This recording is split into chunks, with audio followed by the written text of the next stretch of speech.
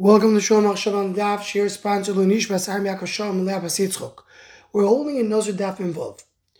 The Gemara in Daf brings, the Pasuk says, V'achar yishte ha-nozer yain. What does achar mean? Achar ha-maisim kulam. Divri Rabbi Lazar. Lazar holds achar means after he finishes the entire process of bringing all the karbonis and doing the tiglachas, shaving his hair. V'chacham yoimim achar maisi yichidi. Even after one action, even after one carbon, that is good enough. That's what achar refers to.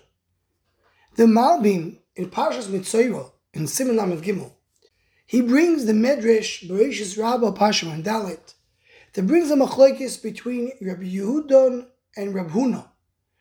Rabbi Yehudon says every time it says acharei, it means right immediately after, and when it says achar without a yud, then it's muflog, then it's a long time after. And Rav Huna says, whenever it says achar is right away, and acharei is after a long time. Machlokes, is achar muflog and acharei samuch, or the opposite? Says the Malbim, that's exactly the machlokes here in the Gemara. Rabbi Lazar learns achar means muflog, means a long time, after everything is done. But Rabbanon, they learn that achar means immediate, and that's what it means after the first carbon that you bring. That's exactly the machlokes. What does achar mean? And to explain this a little bit more, the Maharal and the Gurarian Bereshis Parshas Vayero goes on in length to explain what is the machlokes. Because he says, what's the difference between acharei and achar? It sounds almost the same, after. What does it matter if you put a yud or you don't put a yud? So he says, acharov is the opposite of lefanov. Lefanov means the front. Acharov means the back. While achar is the opposite of koidim. Meaning, when you have a yud, so you mean the back. Usually the back is what comes after.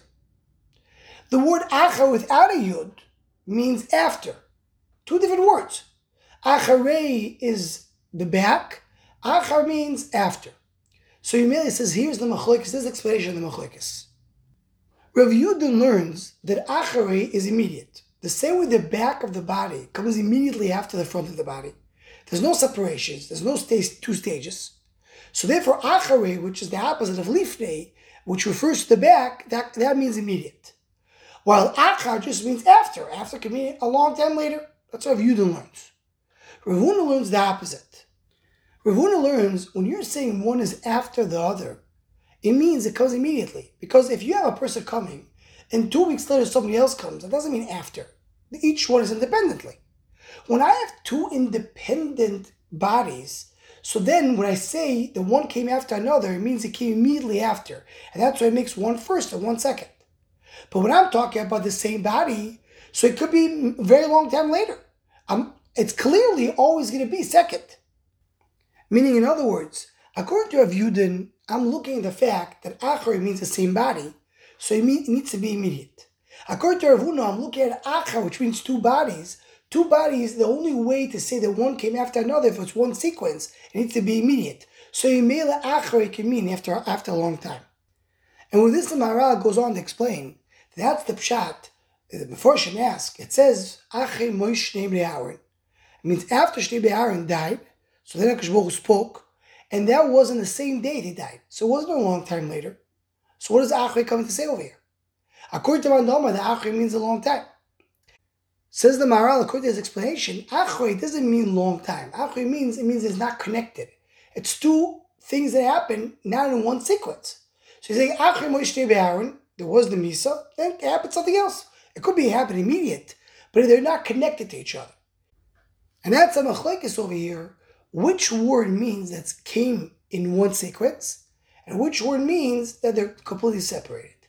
So according to the Malbim, this connects over here as well. Rabbanan said achar means you start the process immediately, cut the hair. According to Rabbi Lazar, you could do the process and it's not in one sequence, meaning you have to finish everything you're doing. After everything is finished, then you cut the hair. That's why it comes muflag. It's not connected to what you're doing. It's not within the process of what you're doing.